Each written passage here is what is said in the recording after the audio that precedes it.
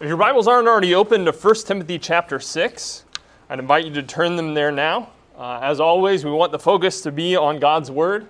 It is what has the power to save us, to nourish us, to build us up, to help us be who God wants us to be. And so we want to look into God's Word as a mirror today.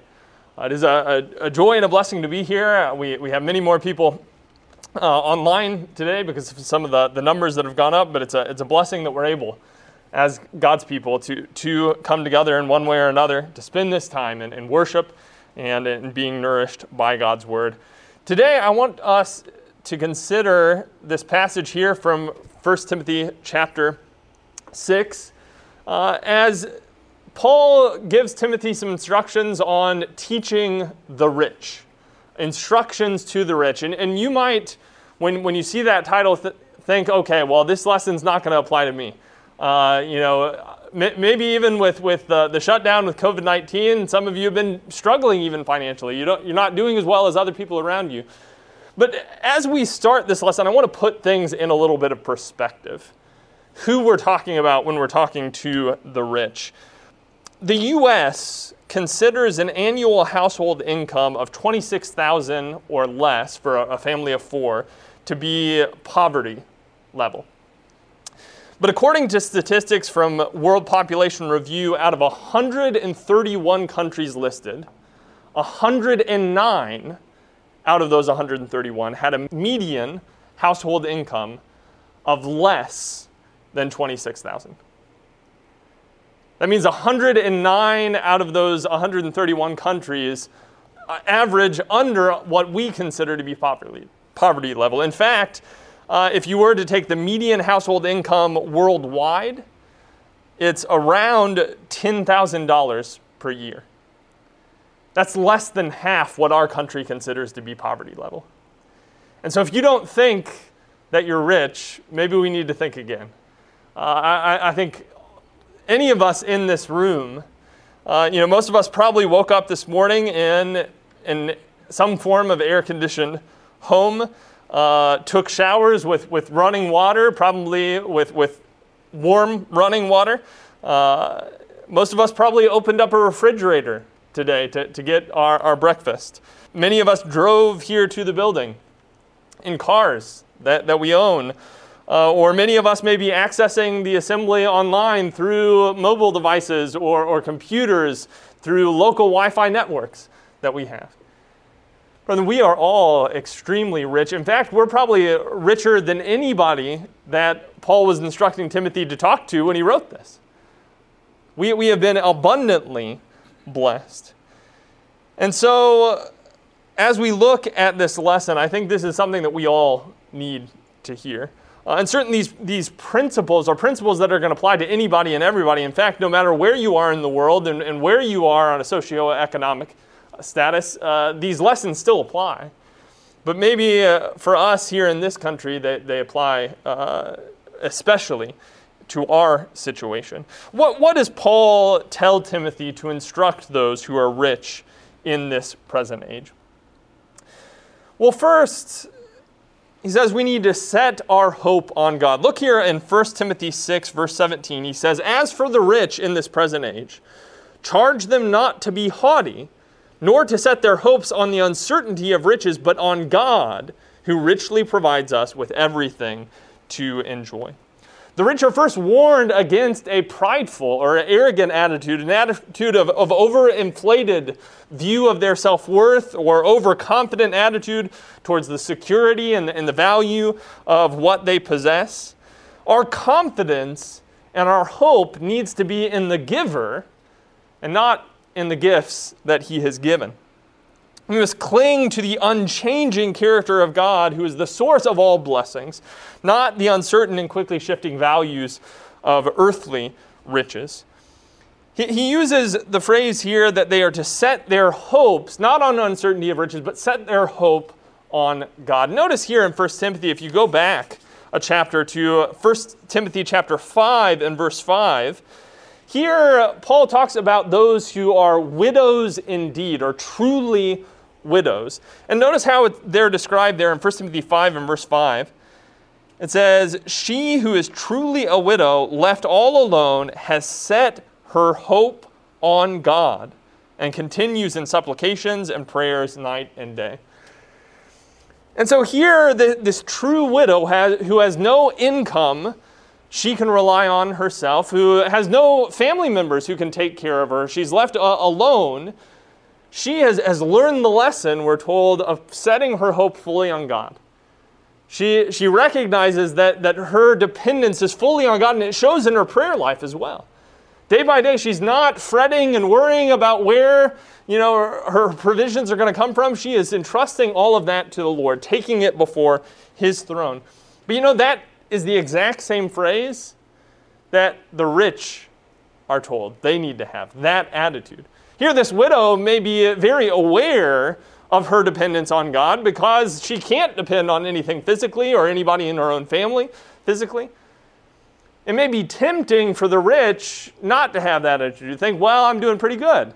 I have all my needs provided for. I don't need to rely on God that way. Well, what Paul is telling Timothy here is, no, the rich need all the more to recognize their dependence on the Lord. We need to have a deep and abiding awareness of our utter reliance upon God for everything. Even if we have a nice, cushy retirement fund, that can't be where our hope and our security lies. We need to recognize just how uncertain riches are. In Proverbs chapter 23, in verse 4 and 5, we're told, do not toil to acquire wealth, be discerning enough to desist. When your eyes light on it, it is gone, for suddenly it sprouts wings, flying like an eagle toward heaven. Here, riches are quickly fleeting. The harder that we work for it, the more that we fix our eyes on it, the more that it is certain to flutter away out of our grasp. Riches are not described as the loyal guard dog here who can be trusted to always come back home. Here it's described as the flighty bird who, if you accidentally keep a window open, it's going to be gone for good. That's the way that riches are. They can't be trusted. They can't be relied upon. They are quickly fleeting and passing. We see this in the life of Job. Remember Job, who was greatly blessed by the Lord and had great wealth, all in the matter of a few moments, in the matter of a few verses. All of that is taken away. We ought not to think that can't happen to us. In fact, the instability of our times with COVID-19 should just remind us how uncertain our jobs, how uncertain our income, our retirement is. We need to recognize our dependence upon the Lord, to set our hope on Him, because God is not uncertain. God is unchanging. There is no more secure foundation and refuge than Almighty God, the creator of the universe, the giver of every good gift. In James chapter 1, verse 17, James chapter 1 and verse 17, we're told every good gift and every perfect gift is from above, coming down from the Father of lights, with whom there is no variation or shadow due to change. It's called the Father of lights there. He is above all the stars and the sun. And then it uses this phrase, with Him there is no variation or shifting shadow. The heavenly lights are constantly changing in their relationship to the earth, right? From our vantage point, the sun is constantly moving in relationship to us. Obviously, it's us moving. But the shadows are getting smaller, and then they're growing. Even the stars in our night sky are constantly moving from our vantage point. And yet with God, there is no variation. There is no shifting shadow. He remains constant. Whatever time of day it is, whatever the weather is, God is unmoving in His relationship to mankind. His character is unchanging, is constant. He doesn't, have a bad day where, oops, I did that thing that wasn't exactly what I intended to do. He doesn't make mistakes. God can be relied upon in a way that nothing else can. One of Aaron and I's favorite movies is the Beauty and the Beast, the Disney movie. And there's the kind of title song of Beauty and the Beast where it says, "Certain as the sun rising in the east. Tale as old as time." Well, here, this illustration for us in James 1:17 is that God is more certain than the sun. More certain than the sun rising in the east is that God is never going to change. His faithfulness is abundantly more certain. In Hebrews chapter 13, verse 5 and 6, we have these two principles kind of brought together to us: the uncertainty of riches and the faithfulness and security of God. Here in Hebrews 13, starting verse 5, it says, "Keep your life free from love of money, and be content with what you have, for he has said, I will never leave you nor forsake you. So we can confidently say, the Lord is my help. I will not fear. What can man do to me?" Do you see the contrast made there? It might almost seem to be kind of odd to put these two things together, but when we see this concept, why is it that we can be free from the love of money? Because God is faithful. Money is going to forsake us. Money is quickly fleeting. It is going to pass away, and yet God is unchanging. God is faithful. We don't have to rely upon the riches of this world because we can rely upon God. God is always there to take care of us. Money is not. And so we need to seek first the kingdom. Matthew chapter 6, verse 33, "Seek first his kingdom and his righteousness, and all these things will be added to you." If we seek first God, we can trust that he will provide. He is the source of every blessing, the source of all things good. But if we seek first the things of this world, we can be certain that they will forsake us, that they will pass, that they will not last. But if we go back to 1 Timothy chapter 6, not only do we see that we need to set our hope and our security in God, but he goes on to say in verse 18, they are to do good, to be rich in good works, to be generous and ready to share. Those of us who have been greatly blessed financially need to see our gifts as opportunities to serve. The richer we are in earthly possessions, the richer we should be in good works and in generosity. The blessings God gives are not intended simply for our personal enjoyment. They're intended to be used as tools within his service to equip us to serve and bless others around us. You see this concept in Ephesians chapter 4. Ephesians chapter 4, here in context, we're talking about putting off the old man and putting on the new man. And it talks about some different areas of this transformation of character. And it says in verse 28, "Let the thief no longer steal, but rather let him labor, doing honest work with his own hands, so that he may have something to share with anyone in need." Why is it that we are to work diligently? Why is it we are to work hard? He gives us a purpose statement there, so that he can stand on his own feet, so that he can be independent and self-sufficient. Is that what it says? So that he can store up for himself and make sure that he's provided for. No, it says, so that he may have something to share with anyone in need.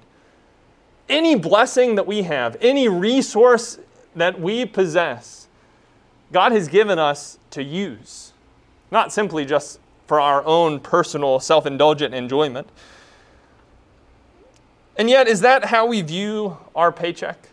Is that how we view our bank account? If we get a raise or if we get a bonus, do we think, oh great, now I can use it for what I've been dreaming about. Now I get to go on that vacation. Now I can buy that car or that accessory that I've been wanting to buy. Well, God tells us when we've been blessed, the first thing that should come to our minds is now I can greater serve. Now I can greater minister to the needs of others around me. That's his purpose in giving us those things. Turn your Bibles to 2 Corinthians chapter 9. 2 Corinthians chapter 9, I have some excerpts from this up on the screen, but I invite you to turn your Bibles over there with me. 2 Corinthians 9, starting in verse 8. Here in verse 8, it says, "And God is able to make all grace abound to you, so that having all sufficiency in all things at all times, you may abound in every good work. As it is written, he has distributed freely, he has given to the poor, his righteousness endures forever. He who supplies seed to the sower and bread for food will supply and multiply your seed for sowing and increase the harvest of your righteousness. You will be enriched in every way to be generous in every way, which through us will produce thanksgiving to God. You see that language there? You see all the purpose statements in the text? God is able to make all grace abound to us, having all sufficiency in all things at all times. You see that language of abundance of what God has given us. But why has he given us all of that? Doing that you may abound in every good work. God's not just blessing us for our own personal enjoyment. He is equipping us for his work. He describes this as giving seed to the sower. And God gives us seed that we might go and sow it, that we might increase the harvest of his righteousness, that we might shine his light.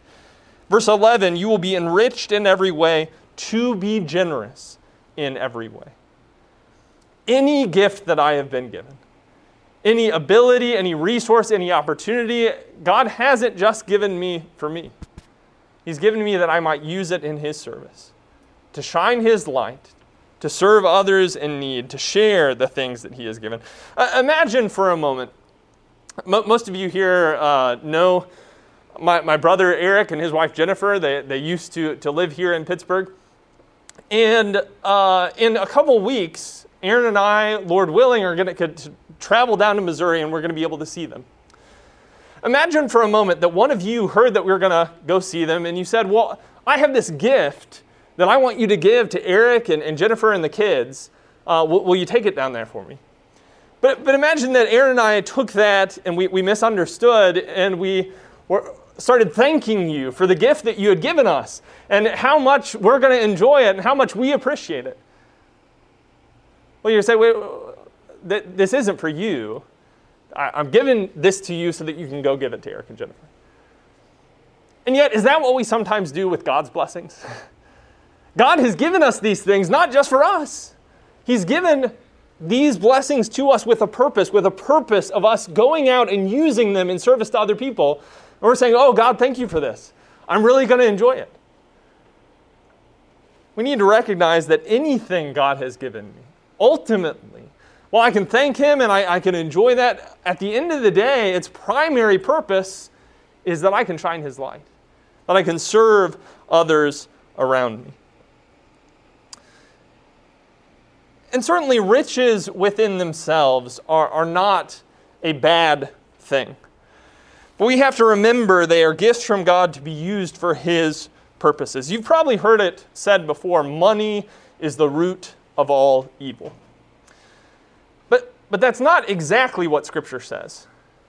If you go back to 1 Timothy 6, the passage that we were looking at, and go a little bit earlier in this passage, in 1 Timothy chapter 6, verse 9 and 10, notice what it does say. It says, but those who desire to be rich fall into temptation, into a snare, into many senseless and harmful desires that plunge people into ruin and destruction. For the love of money is a root of all kinds of evil. It is through this craving that some have wandered away from the faith and pierced themselves with many pangs. You see what it says? It doesn't just say that money is the root of all evil. In fact, as we saw earlier, that money can be a seed to be sown. It can be a resource that God is giving us that we can use it in his service. But the love of money, he says, is the root of all kinds of evil. What he's addressing here is not just a bank account problem. It is a heart problem, an attitude problem of how I view those blessings that God has given me. And I don't say this to make lightly of the danger of money, the danger of wealth. Certainly, wealth within itself can be a great temptation, a great snare that Satan uses against us. But at the end of the day, it is a heart problem that we're talking about. A heart problem that can plague us whether or not we have that wealth in our possession. And it doesn't ultimately help anyone to foster kind of an American guilt of the blessings that we've received. It's not that just by the fact that we have been blessed, we're automatically not being who God wants us to be. But while God has not called us to a vow of poverty, while he hasn't called us to run away from physical blessing, God has certainly called us to make sure that any gift he has given us, we're using for him and we're using for other people. If God has blessed me with a car, praise God, let me use it for him. If God's blessed me with the ability to purchase a house, praise God, let me use it for him. If I am able to take vacation time with the job that I enjoy, let's make sure that I'm using that time in a way that's going to glorify God and fostering the type of relationships that he desires for me to have with my family, with others, and serving others with that time that I've been given. And so if you make $15,000 a year or $150,000 a year, if you're a 5-talent man or a 1-talent man when it comes to finances, we need to make sure that we don't desire riches, that we don't set our heart on them, that we don't love money. We need to use what God has given us in his service. Because ultimately, God, you could say God doesn't bless people with wealth. He blesses people with the gift of generosity. He blesses people with the opportunity to use what he has given for others. That's how I need to see any blessing that I've received, is it's an opportunity, it's an ability, it's a talent to be used in his service. And so if God has blessed me with riches, if God has blessed us in this country with great riches, let's make sure, not that we're shying away from that or running away from that or avoiding that, but that we are using it. We are using it for his glory and for his service. And in 1 Timothy chapter 6, in verse 19, he goes on, having said in verse 18 that we are to be rich in good works, to be generous and ready to share, he says in verse 19, thus storing up treasure for themselves as a good foundation for the future, so that they may take hold of that which is truly life. Just as we are to set our hope and security in the present on God, the giver of every good gift, we must set our hopes for the future on him as well. There should be no greater longing in our hearts than to dwell for eternity in the presence of God, the source of true life. As we take what he's given us and use it in his service, we need to recognize that we are investing in something much greater than anything that this life has to provide. Because there is ultimately no future in earthly wealth. If you look earlier in 1 Timothy chapter 6, 1 Timothy 6, starting in verse 6, Paul writes, but godliness with contentment is great gain, for we brought nothing into the world, and we cannot take anything out of the world. But if we have food and clothing, with these we will be content. Brethren, there is no real benefit, there is no lasting benefit to the accumulation of wealth. In the end, we are going to go out of this world the same way that we came in. We are going to come before God naked and bare, stripped of whatever it is that we have accumulated in this life, to stand before him in judgment. It's not going to matter one bit what my socioeconomic status was here on earth. All that is going to be left behind, and all that's going to matter is my relationship with the Lord. This is a lesson that we see Jesus teach in a parable in Luke chapter 12. In Luke chapter 12, he tells us what we often call the parable of the rich fool. And I'm going to start reading together in verse 15 here. In Luke chapter 12, verse 15, it says, and he said to them, take care and be on your guard against all covetousness, for one's life does not consist in the abundance of his possessions. And he told them a parable, saying, the land of a rich man produced plentifully. And he thought to himself, what shall I do? For I have nowhere to store my crops. And he said, I will do this. I will tear down my barns and build larger ones, And there I will store all my grain and my goods, and I will say to my soul, Soul, you have ample goods laid up for many years. Relax, eat, drink, be merry. But God said to him, Fool, this night your soul is required of you, and the things you have prepared, whose will they be? So is the one who lays up treasure for himself and is not rich towards God. Here the rich fool had a plan that sounds a whole lot like our modern conception of a retirement plan, right? Here he has more than he needs in the moment, and so what am I going to do with this? This is a big problem. I don't have barns that can store all this. This is what I'll do. I'll tear down my barns, I'll build bigger ones, and I am not going to have to work. I'll just be able to enjoy this for the rest of my years. Well, what does God say about that? He says, you fool. This night your very soul is required of you, and you can't take that with you. It's not going to benefit you one bit. True life is not found in the enjoyment of these physical possessions and joys that we have here. True life is found in being rich towards God, something that will last far beyond the day of our death. There are very few things in this life that are certain. James calls this life a vapor that is quickly passing away. And we don't know what's going to happen tomorrow. We don't know, as we may in our younger years dream about what our life is going to be like. We don't know if we're going to get married. We don't know if we're going to have kids. We don't know if we're going to get the degree and the job that we are hoping to get. We're not in control of all of this. But one thing that we can know 100%, this life is not going to last forever. You have a 100% guarantee of death.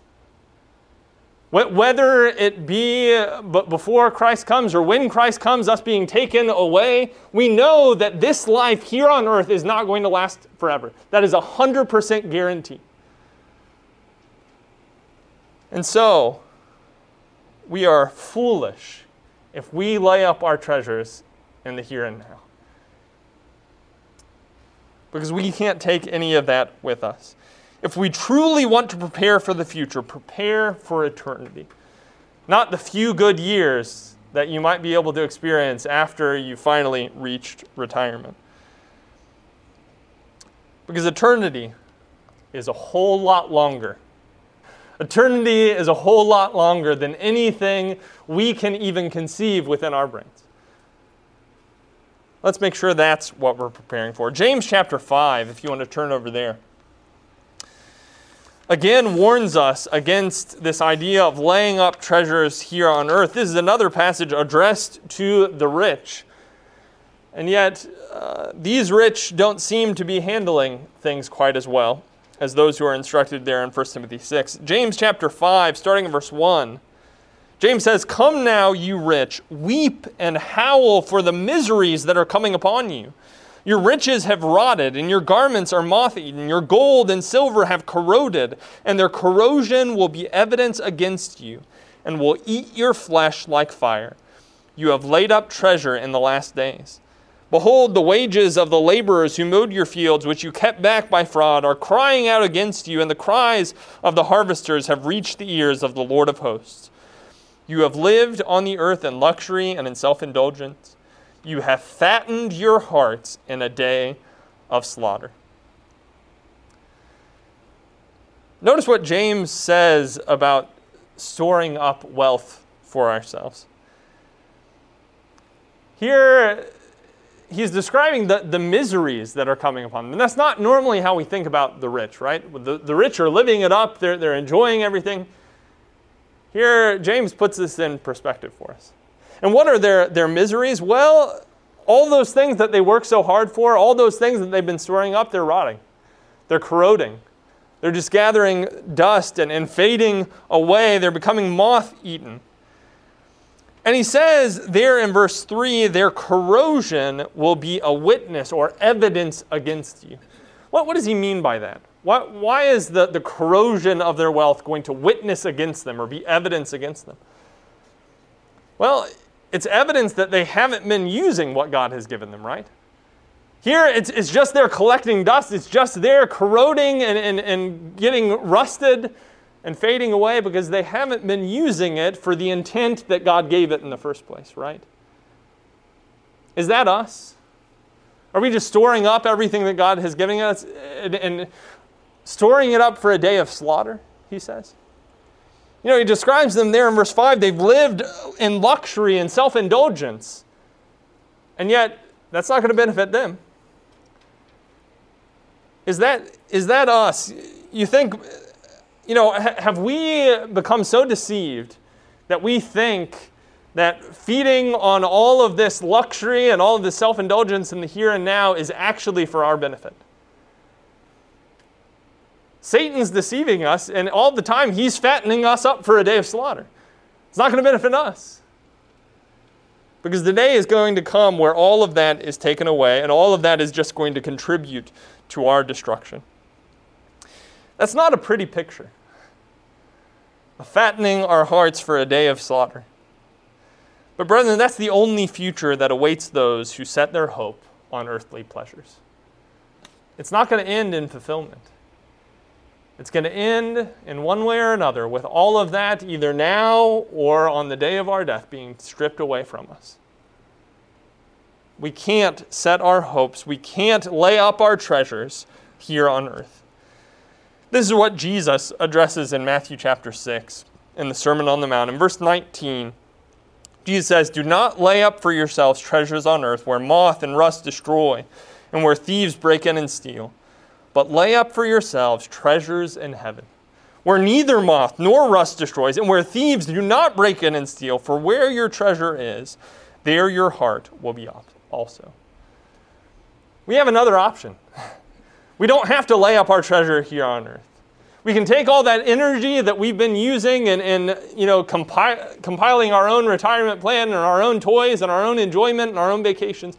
We can take that energy and we can direct it towards laying up treasures in heaven, towards using what God has given us for Him, that we might have an eternal dwelling place in God's presence for all eternity. And that is not going to be hindered by death. That's going to be untainted by evil, untouched by earthly corruption. It's not going to rust. It's not going to become moth-eaten.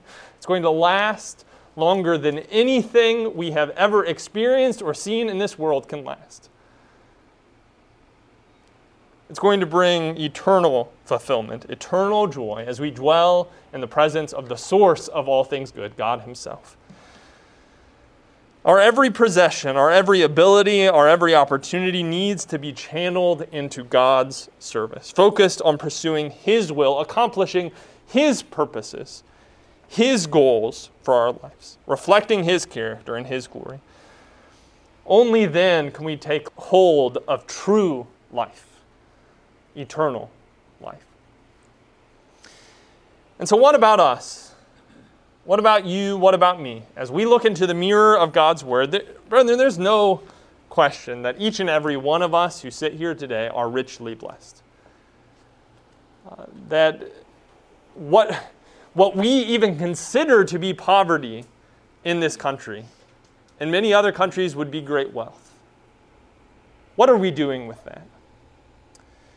We need to have a healthy fear of what that can do to our souls. We need to make sure that we aren't seeing those blessings as things that God has given us just for us. Anything that God has given me is a tool to be used in His service. And in that way, I can look forward to an eternal home, an eternal fulfillment and joy. Where is your treasure today? Where is your heart? Are you laying up treasures in heaven? If you recognize that you have set your hope here on earth, if you recognize that you haven't been using the gifts that God has given you in the proper way, then we want to invite you to allow God's Word to do its work within your heart. And if there's some change that you need to make, and if there's any way that we can help you in that change, that's why we're here. If you've never committed your life to the Lord, and you recognize your need for salvation, know that Jesus died so that you could have your sins washed away. And if you're willing to confess your belief in Jesus as the Christ, the Son of God, as we saw today in Acts 2:38, you can repent, you can leave your old life behind, you can wash away your sins in the waters of baptism, you can be raised to live a new life. To have the gift of the Holy Spirit, to have God's presence and His fellowship within your life. If you need that, and there's anything that we can do to help you with it, if you're not sure exactly what you need to do, won't you talk to us? Won't you let us, through the Scripture, guide you towards the Lord? If you have any need of a public nature that you need to make known at this time, we ask that you'll do so by coming to the front as Dave leads us in a song.